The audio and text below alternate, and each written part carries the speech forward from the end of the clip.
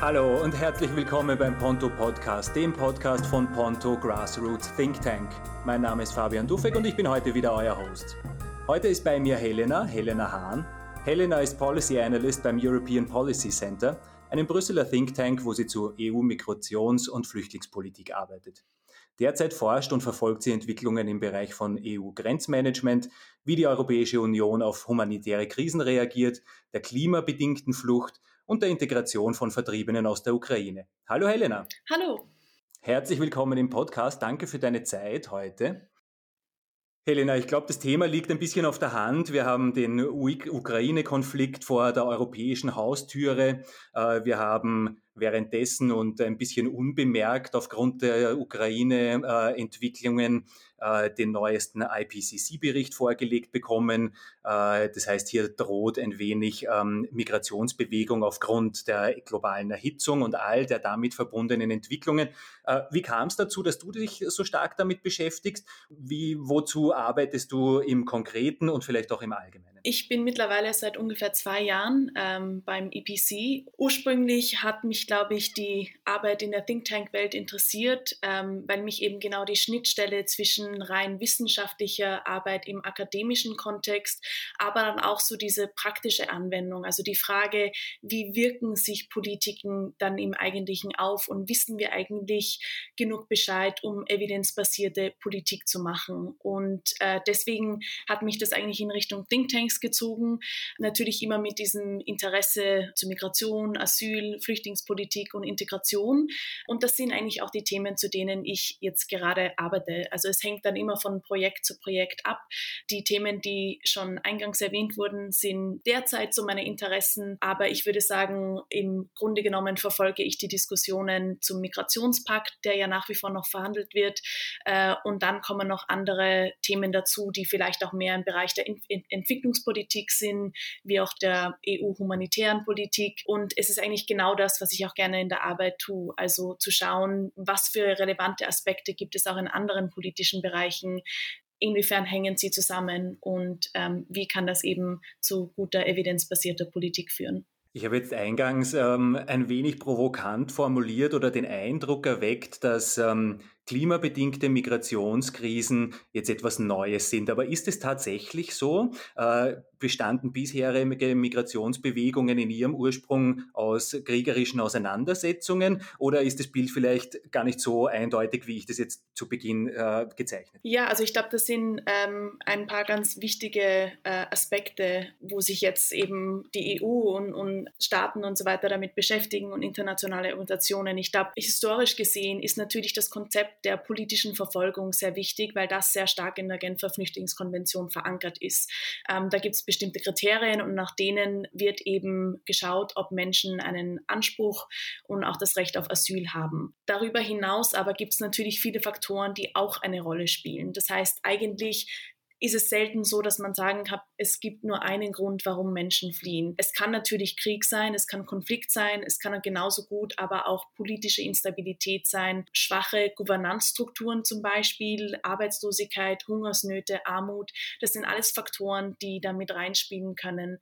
Ganz wichtig ist aber, dass natürlich in den meisten Fällen Menschen zuerst einmal Binnenflüchtlinge sind. Das heißt, sie bleiben in dem Land, wo sie sind und dass es dann meistens einen leicht verzögerten Effekt gibt, bis Menschen überhaupt mal in Nachbarländern oder dann darüber hinaus zum Beispiel in EU-Mitgliedstaaten landen. Um 2 Beispiele zu nennen, der Libanon, also es wird ja nicht angenommen, dass im Libanon quasi momentan ein Konflikt herrscht, zumindest kein aktiver, aber das ist ein Land, wo man gesehen hat, dass tatsächlich einfach die politische Situation nicht nur natürlich für syrische Flüchtlinge, die ja ungefähr 1/4 der Bevölkerung ausmachen, dass es nicht nur die Situation für sie verschlimmert hat, aber auch mittlerweile für Libanesen und Libanesinnen selbst. Das heißt, wir haben vor 1 oder 1,5 Jahren gesehen, dass auch zunehmend es Migrationsbewegungen zum Beispiel in Richtung Zypern gab. Das heißt, ich glaube, man muss immer sehr differenziert schauen, was wirklich die Gründe sind. Was jetzt Klimawandel betrifft, so wird es in der Literatur eher als, im Englischen sagt man, Threat Multiplier, also das heißt, er multipliziert oder vielleicht verstärkt den Effekt oder die Effekte, die Menschen dann letztendlich dazu bewegen, ja, zu flüchten oder woanders Schutz zu suchen.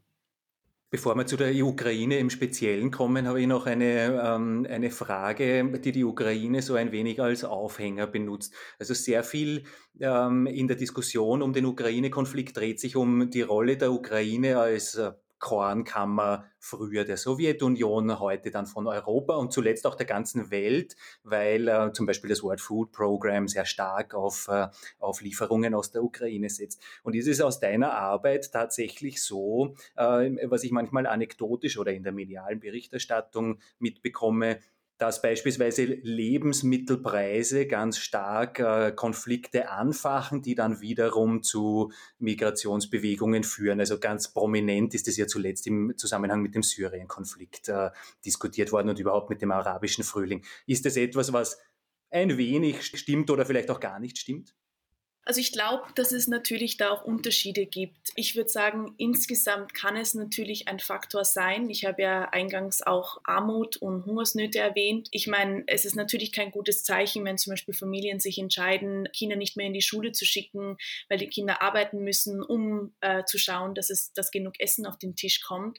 Also solche Sachen können ja dann auch irgendwie stärker werden mit der Zeit. Ich glaube aber, dass man einfach genau schauen muss. Ich glaube, in Bezug auf die Ukraine ist es vielleicht derzeit noch zu früh zu sagen, was es genau für einen Link geben wird zwischen steigenden Lebensmittelpreisen oder auch einem Mangel an Ressourcen und was für Bewegungen sie auslösen könnten. Was man aber sehr wohl sagen kann, ist, dass man das im Auge behalten soll. Es liegt auch dann natürlich an Politikerinnen und Politikern zu schauen, dass sie quasi vielleicht schon ein bisschen antizipieren können, inwiefern es da Zusammenhänge geben kann. Was interessant ist natürlich, ist, dass in diesem Fall geht es ja nicht nur um steigende Lebensmittelpreisen in zum Beispiel Nordafrika, wo ja nach wie vor viele Menschen in Richtung Europa gehen. Das ist natürlich ein Aspekt davon. Der andere Aspekt ist aber natürlich auch, dass in der Ukraine, das wir sehen oder das Teil der russischen Strategie zu sein scheint, überhaupt die Fähigkeit, den Ukrainern und Ukrainerinnen zu nehmen, um zum Beispiel einfach zu erwirtschaften oder überhaupt Sachen zu produzieren. Das heißt, wenn zum Beispiel, ich weiß nicht, Farm-Equipment zerstört wird oder auch einfach Grund und Boden, das alles macht es längerfristig schwierig, dass überhaupt in der Ukraine selbst die Situation dann besser wird. Das heißt, da liegt es dann auch an Entwicklungsbanken und so weiter und so fort, sich da wirklich zu überlegen, wie können wir am besten investieren, um das Land wieder aufzubauen und eben zu schauen, dass wir diese Sachen auch ankurbeln. Du hast ganz eingangs erwähnt die Genfer Flüchtlingskonvention.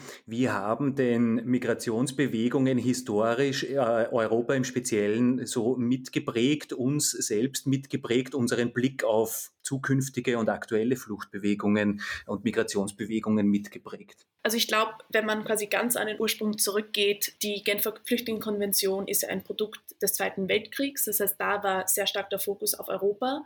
Und mit der Zeit hat man natürlich gesehen, dass je mehr Stabilität es in Europa gab, desto mehr hat sich der Fokus natürlich auf andere Weltengegenden verlegt. Und das bedeutet, dass Europa insgesamt nicht nur ein Land, das vormals geprägt vom Krieg war, dass es aber auch mittlerweile eine Einwanderungsgesellschaft en gros geworden ist und dass es eigentlich sehr viele verschiedene Arten von Migration und Mobilität in Europa gibt. Natürlich in den letzten Jahren, Stichwort 2015, 16, ist natürlich sehr stark der Fokus auch darauf gewesen, wer kommt denn quasi aller nach Europa. Und da würde ich sagen, dass ganz grundsätzliche Fragen von innereuropäischen Solidarität, Fragen von wer trägt eigentlich Verantwortung, dass die sehr stark in den Vordergrund getreten sind, dass es auch große Diskussionen rund um geteilte Werte entfacht hat. Das ist jetzt vielleicht auch mehr noch so auf der normativen Ebene und ich würde sagen, dass diese Fragen bis heute eigentlich noch nicht wirklich gelöst wurden. Das sieht man auch, wenn man jetzt die Verhandlungen zum Migrationspakt mitverfolgt. Und ich glaube auch, dass dieses Konzept, was in EU-Politik sehr prominent ist von Migrationsmanagement, also dass quasi die Antwort Antwort auf Migrationsströme sozusagen ein Managementzugang ist, das ist auch eher relativ neu. Das Problem ist aber dabei, dass eigentlich nicht immer klar ist, was dann dahinter steckt.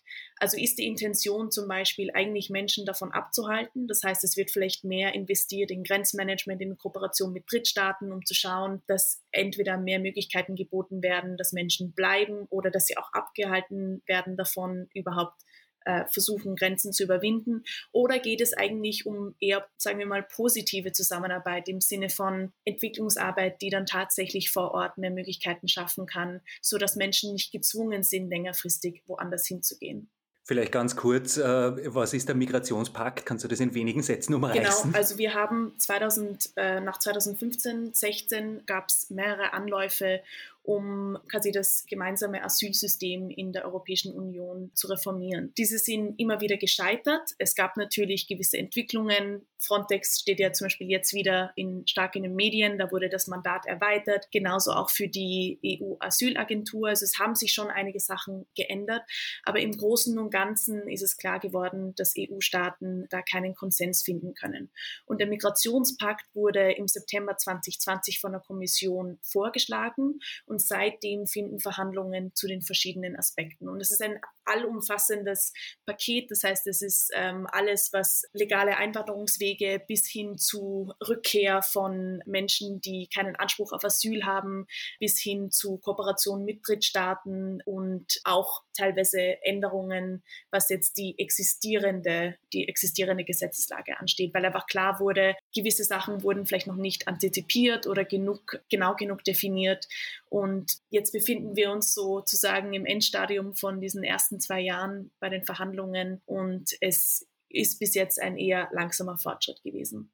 Ist es ein Hindernis, dass das ein so großes Paket ist oder erlaubt es die Materie nicht anders oder nicht sinnvoll anders an das Thema heranzugehen? Ich glaube, es geht im Grunde genommen zurück auf die Frage, ich meine, natürlich ist es auch verankert im EU-Recht, dass Migration also ein quasi geteilter Bereich ist. Das heißt, dass Mitgliedstaaten sich auch einfach an gewisse Regelungen sich darauf einigen müssen, aber dann natürlich diese auch einhalten müssen. Und das ist auch gesetzlich verankert. Es hat aber natürlich dann auch Fragen aufgeworfen, inwiefern das jetzt gewollt wird. Das heißt, wir sehen natürlich wieder anhand von Polen zum Beispiel oder Ungarn, aber auch teilweise Slowenien, um nur Beispiele zu nennen, dass der politische Wille teilweise nicht da ist, um zu sagen, wir reformieren da jetzt einen großen und eigentlich sehr wichtigen Teil. Es gab jetzt natürlich über die letzten 1,5 Jahre immer wieder Überlegungen, wie könnten denn andere Koalitionen aussehen? Also im Englischen gibt es diesen Begriff Coalition of the Willing.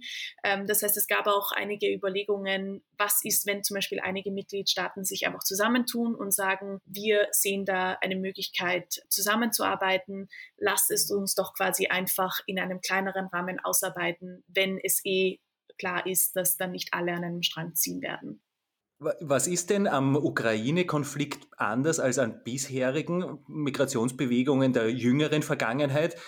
Dieses Element des, ja, jetzt geht's aber um weiße Christinnen und Christen, also das ist etwas völlig anderes. Und vielleicht ein bisschen, du hast es schon ausgeführt, ganz zu Beginn und auch jetzt zuletzt, die Rolle von unmittelbaren Nachbarstaaten zu jenen, in denen Konflikte ausbrechen und die dann zu Migrationsbewegungen führen. Also ich glaube zuerst einmal zu den Unterschieden. Es wurde auch schon oft kommentiert, die geografische Nähe spielt aus unterschiedlichen Gründen natürlich eine große Rolle. Ob man das jetzt als positiv sieht oder nicht, ist, glaube ich, eine andere Sache. Aber es erklärt, glaube ich, einfach viel von dem, also wie wir jetzt einfach die Reaktionen gesehen haben. Ich glaube natürlich auch, dass eine Rolle spielt, dass es einfach unmittelbare Auswirkungen gab. Wenn man jetzt zum Beispiel die Situation in Afghanistan vergleicht, da schien das vielleicht eher etwas zu sein, was am Horizont ist, aber wo einfach nicht unmittelbar Menschen schon ankommen. Das war natürlich vielleicht eine Angst, aber ich glaube, das ist einmal ein großer Punkt.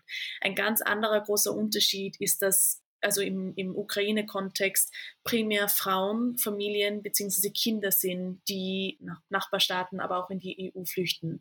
Und das hat natürlich damit zu tun, dass Männer zwischen 18 und 60 Jahren grundsätzlich verpflichtet sind, einen militärischen Dienst zu leisten. Und das ist natürlich auch nochmal ein sehr bemerkbarer Unterschied. Was ich sehr interessant finde auch, ist, dass es Unterschiede einfach allein im Diskurs gibt. Ich glaube, im Vergleich zu vorherigen ja, Flüchtlingskrisen sieht man hier einen Unterschied, wie gewertet wurde, wer kommt. Also wenn man jetzt zum Beispiel daran denkt, Stichwort Arbeitsmarktintegration, ich würde mal sagen, ganz allgemein gesagt, dass in der Vergangenheit vielleicht eher darüber nachgedacht wurde im Sinne von, inwiefern werden sie den Arbeitsmarkt belasten, weil eine Arbeitsmarktintegration in den meisten Fällen vielleicht länger dauert oder es mit gewissen bürokratischen Hindernissen verbunden ist. Und diesmal hat man aber auch gemerkt, so sehr natürlich klar war, dass jetzt wahrscheinlich Hunderttausende von Menschen ankommen, dass es ja vielleicht eine Herausforderung auch sein könnte, weil ja zum Beispiel viele Frauen vielleicht im Bildungsbereich arbeiten können oder auch im Pflegebereich. Das heißt, das ist auch schon mal ein Unterschied, dass dieser Konnex gemacht wurde zwischen, wie sieht unser Arbeitsmarkt aus, was für Lücken können vielleicht gefüllt werden, dass hier sozusagen die Herausforderungen, aber auch die positiven Möglichkeiten, glaube ich, auf eher noch gleich auf waren. Ich glaube auch, dass es Unterschiede gibt, inwiefern darüber gesprochen wird, wer eigentlich ein Anrecht auf Schutz hat. Natürlich hat man gesehen, das ist auch angesprochen, die Situation an den Grenzen vor nicht allzu langer Zeit hat ganz klar gezeigt, dass es hier einfach eine Doppelmoral gibt. Also dass es auch Diskriminierung gab, auch auf EU-Seite. Also natürlich haben ukrainische Behörden da auch eine Rolle gespielt, aber es, würde ich sagen, war teilweise auch auf beiden Seiten. Und dann würde ich aber trotzdem auch noch anmerken, dass das Ganze in einem extrem unsicheren Kontext ist. Also niemand weiß wirklich, wie die Auswirkungen sein werden. Wir haben natürlich jetzt die Massenzustromsrichtlinie. Genau, also im Englischen heißt es Temporary Protection Directive, im Deutschen vielleicht noch etwas schwieriger auszusprechen. Aber wir haben natürlich auch gesehen, dass es da eine Einigung gab und eine relativ schnelle Einigung. Und das ist auch ein ganz brisanter Unterschied zu vorherigen Situationen, wo einfach Mitgliedstaaten sich uneins waren, wie sie darauf reagieren wollen. Und einige auf vielleicht restriktivere Maßnahmen gesetzt haben und andere wiederum vielleicht versucht haben abzuwägen, wie viele Menschen können wir aufnehmen und was brauchen wir dafür und so weiter. Das heißt, diese Einheit, oder ich würde sagen, die an dieser Stelle bestand. Ich glaube, jetzt sehen wir auch schon, dass einige Mitgliedstaaten sich vielleicht eher an die minimalen Standards halten werden und andere Mitgliedstaaten darüber hinausgehen werden. Das ist auch etwas, was sehr wichtig sein wird für die kommenden Monate und Jahre. Aber was ich damit sagen möchte, ist einfach, dass, glaube ich, diese Unsicherheit, wie viele Menschen kommen, wie viele Menschen zurückgehen werden, wie viele Menschen sich registrieren werden, um Anspruch auf diesen temporären Schutz zu bekommen. Also das ist auch nochmal ein ganz großer Unterschied, wo ich glaube, in anderen Kontexten, dadurch, dass es vielleicht auch einfach einen etwas zeitlich verzögerten Effekt gab, dass jetzt, glaube ich, einfach viel mehr Aspekte vereint, wo es vielleicht sonst einfach mehr Zeit gab, das irgendwie durchzudenken. Was sagt es über uns, dass wir dazu neigen, all diese Themen durch die Brille des Arbeitsmarktes zu betrachten? Ich glaube natürlich, dass Arbeitsmarktintegration ein auch wichtiger Teil von Integration insgesamt ist. Arbeit kann auch großen Halt bieten.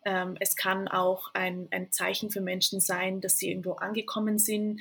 Es kann ihnen vielleicht auch helfen, eine Struktur zu haben, nachdem sie traumatische Erlebnisse gehabt haben.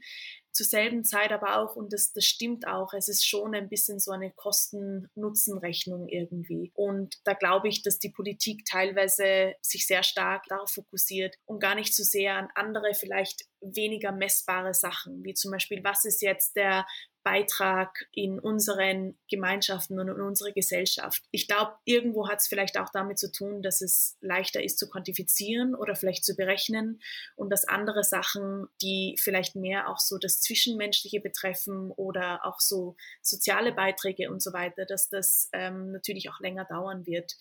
Wenn es einmal Binnenflüchtlingen nicht mehr möglich ist, dort zu bleiben, wo sie sind, oder wenn sie vielleicht auch innerhalb des Landes vermehrt umgezogen sind. Das sieht man auch in der Ukraine, dass es zwischen 2014, also quasi der Annexion, dass es Binnenflüchtlinge gab, die jetzt durch den erneuten Konflikt haben wieder fliehen müssen, dass Nachbarstaaten natürlich so die erste Station sind. Ich glaube, in diesem Kontext ist ein großer Faktor, dass natürlich Moldau oder die Republik Moldau ein insgesamt sehr armes Land ist und dass es natürlich keine großen Aufnahmekapazitäten hat. Die EU und die Mitgliedstaaten sowie auch Die internationale Gemeinschaft haben da natürlich schon sehr viel Geld mobilisiert, wie auch Ressourcen. Ich glaube, allein von Seiten der EU gab es mittlerweile ungefähr oder mehr als 10 Millionen Euro. Das ist allein an humanitäre Hilfe und dazu kommt noch viele andere Beiträge, die auch zum Beispiel für die Infrastruktur oder so sind. Und der andere Aspekt ist aber natürlich, dass wir wissen, dass Solidarität oftmals am Anfang sehr groß ist und dann aber mit der Zeit weniger und weniger wird.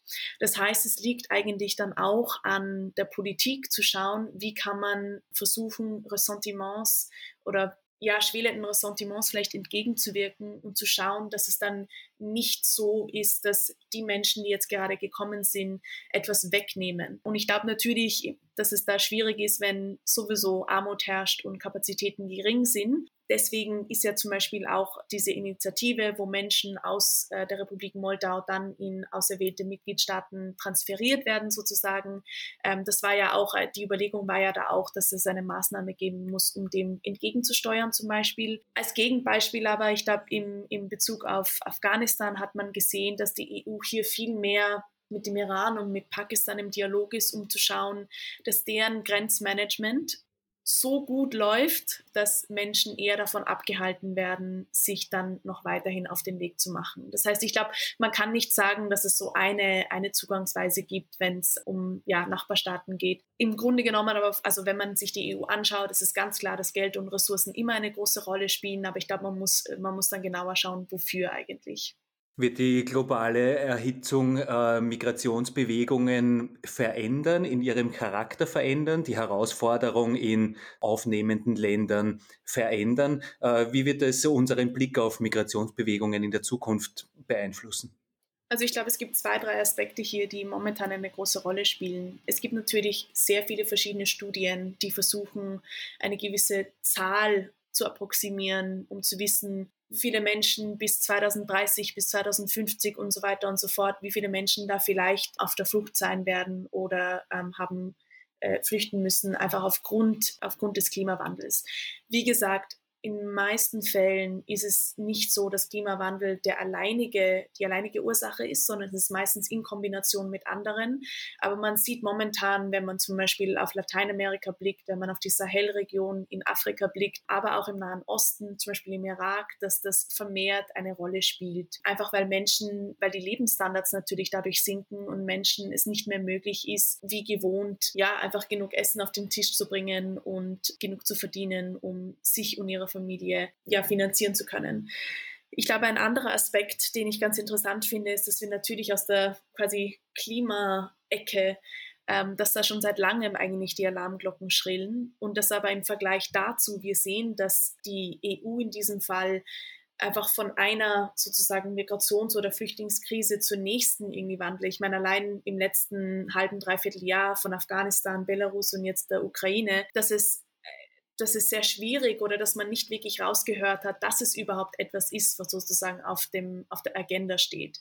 Das heißt, es gibt irgendwie für mich eine sehr interessante Dissonanz zwischen einerseits sagen Klimaaktivistinnen und es wissen ja auch Menschen, die politisch im Klimabereich arbeiten, wir müssen unbedingt jetzt was tun, unser Handlungsspielraum ist extrem begrenzt, aber aus einer Migrationsperspektive wird das nach wie vor als eine sehr so medium to long term Entwicklung gesehen. Hat natürlich auch damit zu tun, dass sogenannte Policy Cycles relativ kurz sind. Das heißt, man denkt auch nicht unbedingt so weit. Aber ich glaube, genau aus dem Grund wäre es eigentlich wichtig, dass man viel mehr auch auf die Forschung hört und sich anschaut und auch daraus lernt. Also ich glaube, die EU ist jetzt schon seit vielen Jahren eigentlich fast immer irgendwie in einem Krisenmodus und das erlaubt es ja auch nicht, wirklich zu schauen, wie können wir eigentlich vielleicht auch präventiv was machen, so dass wir nicht immer auf Entwicklungen reagieren müssen, sondern dass man das auch ein bisschen mehr antizipieren kann.